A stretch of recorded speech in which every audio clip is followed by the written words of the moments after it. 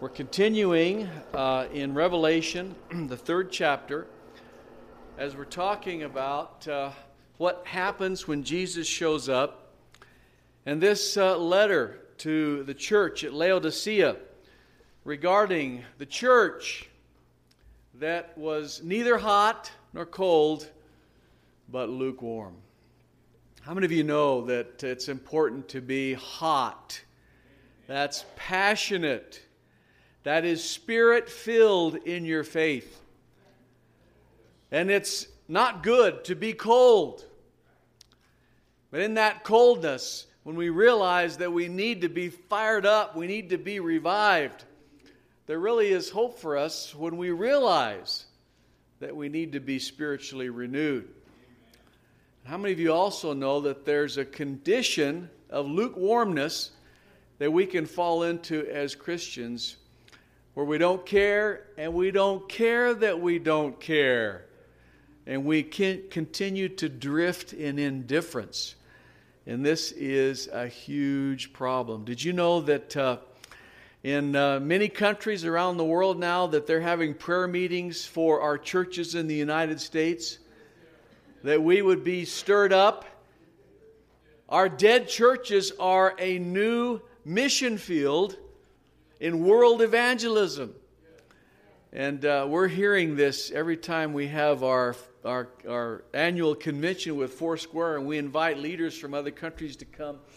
And they are ready to pray for us and to help us and encourage us, because they realize that it's the lukewarm church in the U.S. of America that represents a huge need for spiritual renewal. I'll never forget when I was a young student in California back in the early 70s, and I had the chance to meet Moishe Rosen, who was the founder of Jews for Jesus. And we went to a small gathering of ministry leaders and youth leaders in the Bay Area to hear from him. And as he told his testimony, he said something that has stayed with me ever since. He said, I can't play church anymore.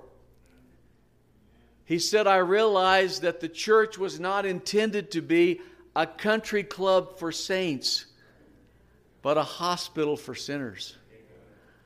Country club for saints. You know, a place where people come and appreciate their membership and their place of social prominence and prestige, and it's almost as if they own the church and could do with it what they want, but it was Christ who died for the church, not our country club saints. Forgive me if I'm stepping on anybody's toes this morning, but God didn't call us. God didn't call us to mediocrity. He called us to passion.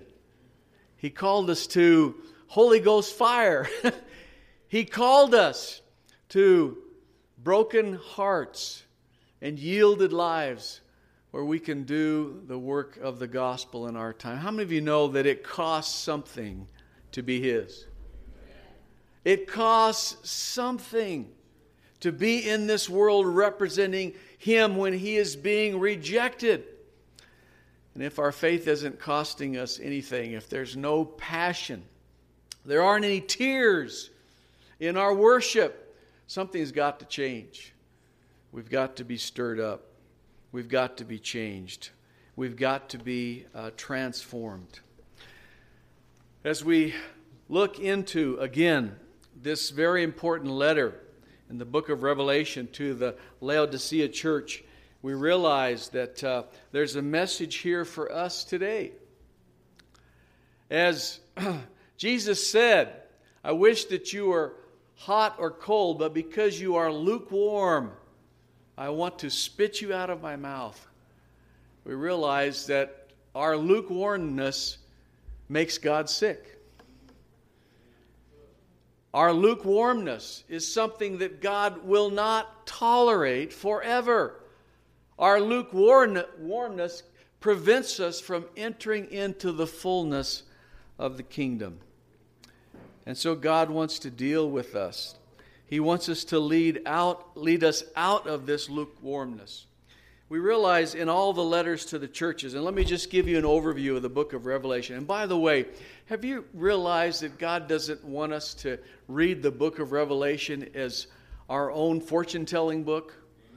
You know, so many Christians miss the great message of the book of Revelation because they're so busy with this fortune-telling mentality, trying to find this sign or that sign for this historic event or that. This is a message to the church for spiritual restoration in every generation, in every age.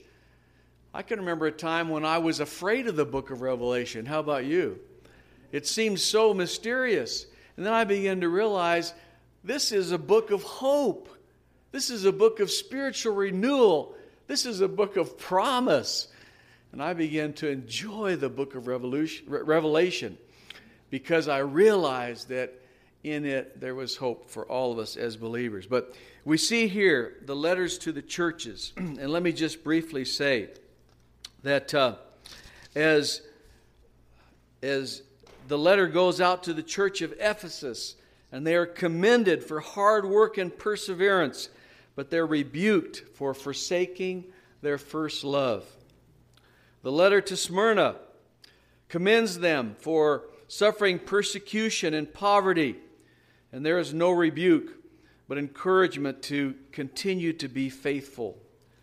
For the church at Pergamon, they are commended for being true to the faith, but they are rebuked for tolerating compromise.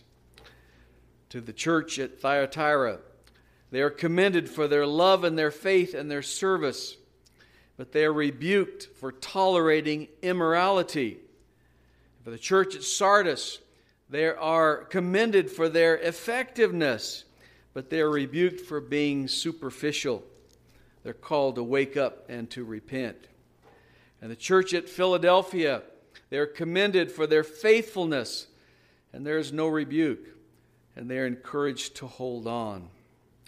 And we see here for the church of Laodicea, they are rebuked for their lukewarmness, and they are called to be earnest and to repent. Yet they're the only church that has no commendation.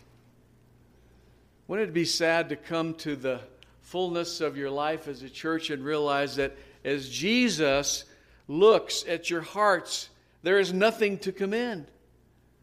That was the condition of the church of Laodicea. They were lukewarm. They needed to repent.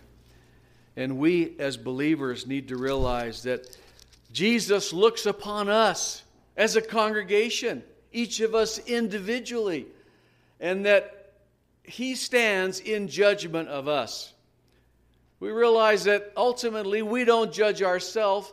No man judges us. Certainly no Christian or group of Christians judge us. We stand before Christ Himself. He shows up and says, "Here I am. Here I am. I stand before you." And He has authority to judge. He has authority to call us to repentance. He has authority to transform our lives.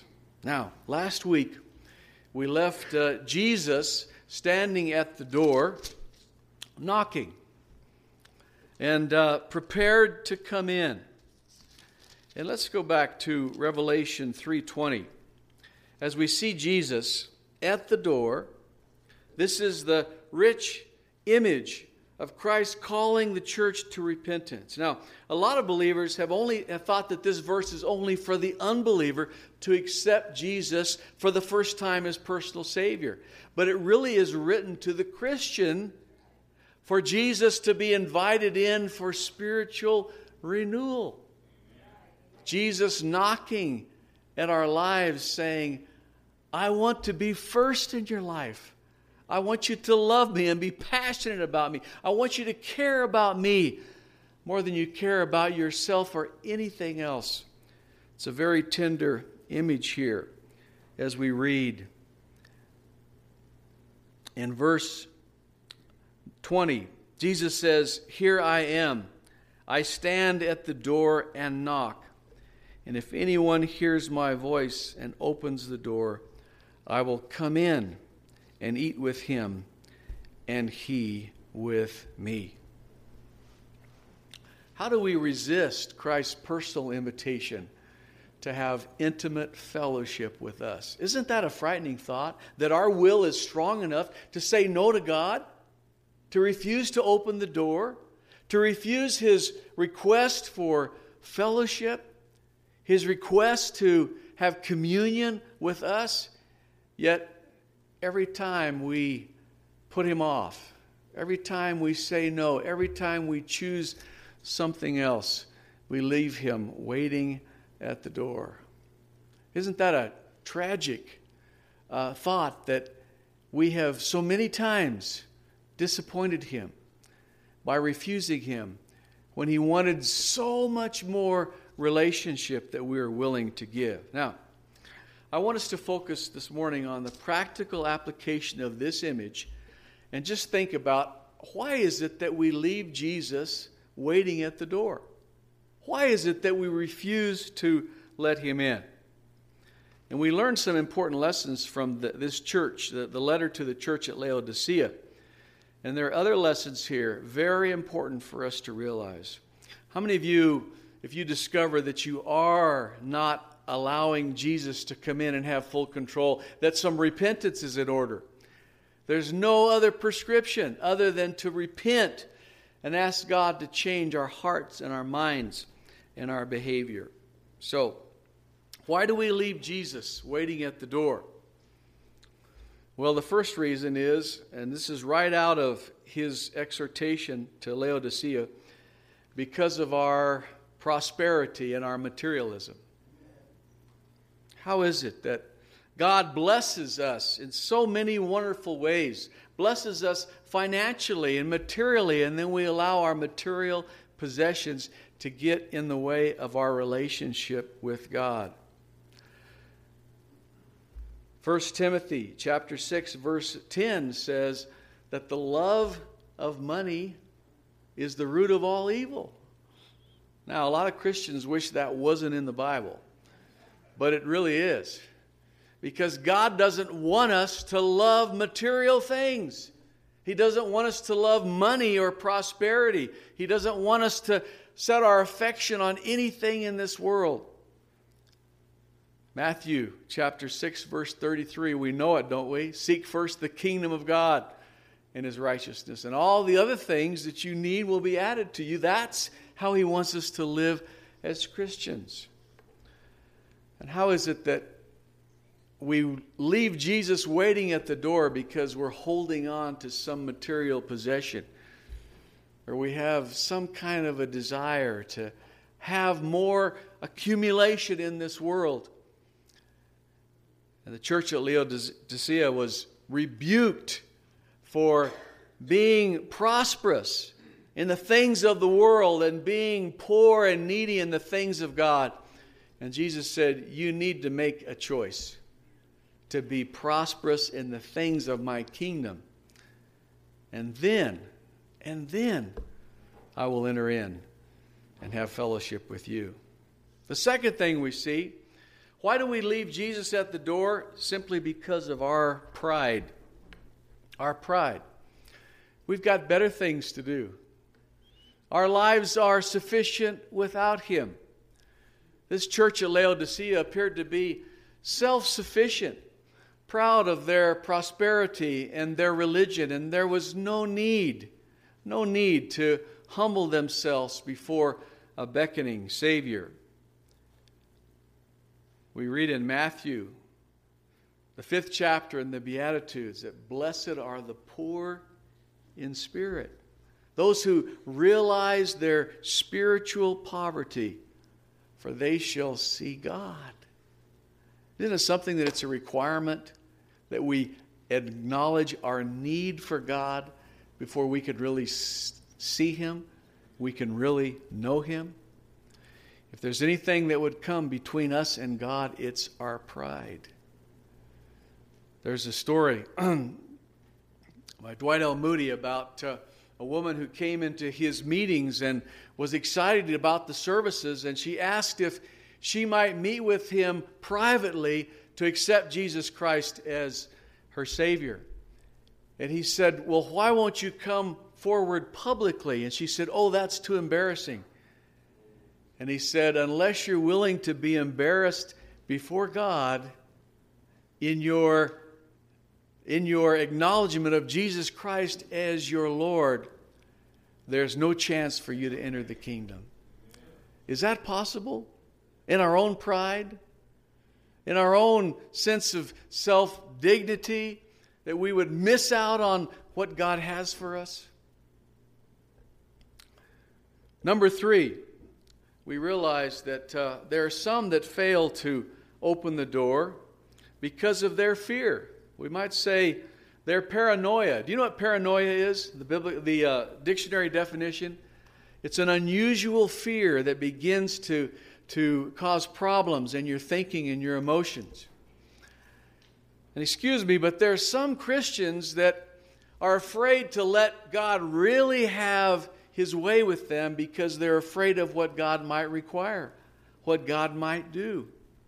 How many of you know that God can wreck your life? He can absolutely change things. The way you have your life planned, guess what? God may bring in His bulldozer and completely remove that plan and build on a new foundation. If you're afraid of what might change, what God might require, you might just hesitate and put off the kingdom of God. 1 Timothy chapter 1, verse 7 says that God has not given us a spirit of fear, but of power and of love and of a sound mind. Listen, if you truly fear God, there is no reason to fear anything else. You need to rise above that hesitation. If you're afraid of how God might deal with you and realize God knows us, He knows what's best for us, we need to offer ourselves fully to Him. The 4th reason that we may leave Jesus waiting at the door is because we have let people become too important. That is, pleasing others. I'll never forget my mother saying, either you're going to be a self-pleaser or a people-pleaser or a God-pleaser. Make your choice. That's pretty good counsel, isn't it? How many of you know that we all would like to please ourselves? That we're all vulnerable to trying to impress and please other people. Yet when God helps us to realize that it's His pleasure that is the only thing that really is important, and we realize that sometimes we may have to do things that people who love us don't understand, don't agree with, don't accept. It's important for us not to take a vote among all of our friends before we decide to do the will of God. Because often God requires us to do the very thing that no one understands. No one will support. No one will be able to lead you that way. And you have to say yes to God. Jesus spoke about the kingdom in a harsh way, where He said, you even have to separate from your mother and from your father, your brother or your sister, those that are closest to you, that love you the most, for the sake of the kingdom. We all have to make hard decisions sometimes to say yes to Jesus and to open the door and say no to everyone else who would like to run our lives the way they think is best. Well, and number 5, why do we leave Jesus at the door? Sometimes it's because we're not willing to give up our plans. We have an ambition, we have a desire, we have a goal that is so important to us. And James, the 3rd chapter, very interesting study there about how you may say that you want to move to this city and you're going to make money during this year and you're going to go on to be successful. We can all relate to that because we all have our plans and our desires. And let me tell you that we're in a dangerous situation in our lives as Christians when we begin to make our plans according to our own fashion and then ask God just to bless those plans. And we don't let God, through the desires He puts in our hearts, change our plans so that we want what He wants for us. Have you discovered by now that the way to be fulfilled as a Christian is not to get God to bless you the way you are, but let go of your life. Let God change your attitudes and your plans. And you realize that as you seek to be pleasing to God, God puts His desires in you and fulfills those desires, and you become ultimately fulfilled. We have to stop wrestling with God. We have to let go and let Him have His way, and how important it is for us to surrender our plans. I had some pretty good plans for my life once. How about you? God wrecked them, every one. And I'm grateful that He did, because His plan for me was so much better than any plan I had for myself. Okay. So here we are at the end of our service this morning. And there's Jesus wanting to come into every area of our life and to have His way. How many of you this morning would just share with me and say, you know what? I don't want to be lukewarm. I don't want to be mediocre. I don't want to let my life drift and not count. I want to be passionate for Christ and His kingdom. I want to cry the tears that come with a broken heart, where I care about what God cares about. Well, let's say yes to Jesus. Can we do that? Remember that picture we talked about last week, that famous painting of Jesus standing at the door, and the obvious thing that's missing is there's no latch on the outside. It's got to be open from the inside. Only we can open up and let God have His way. Now, the practicality of this is we've got to let Him into every area, every closet, every room, every drawer, every corner, and say, Lord, have Your way. I surrender and I submit to You. Do we want spiritual renewal?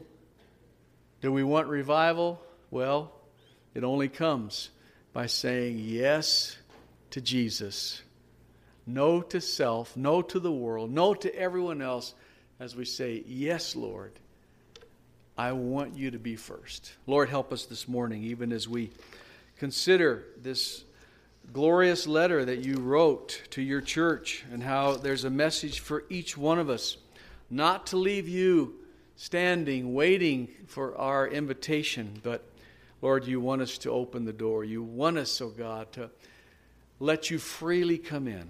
Help us this morning, oh God, to make those choices. Help us, oh God, to hold nothing back. We pray in Jesus' name. Amen.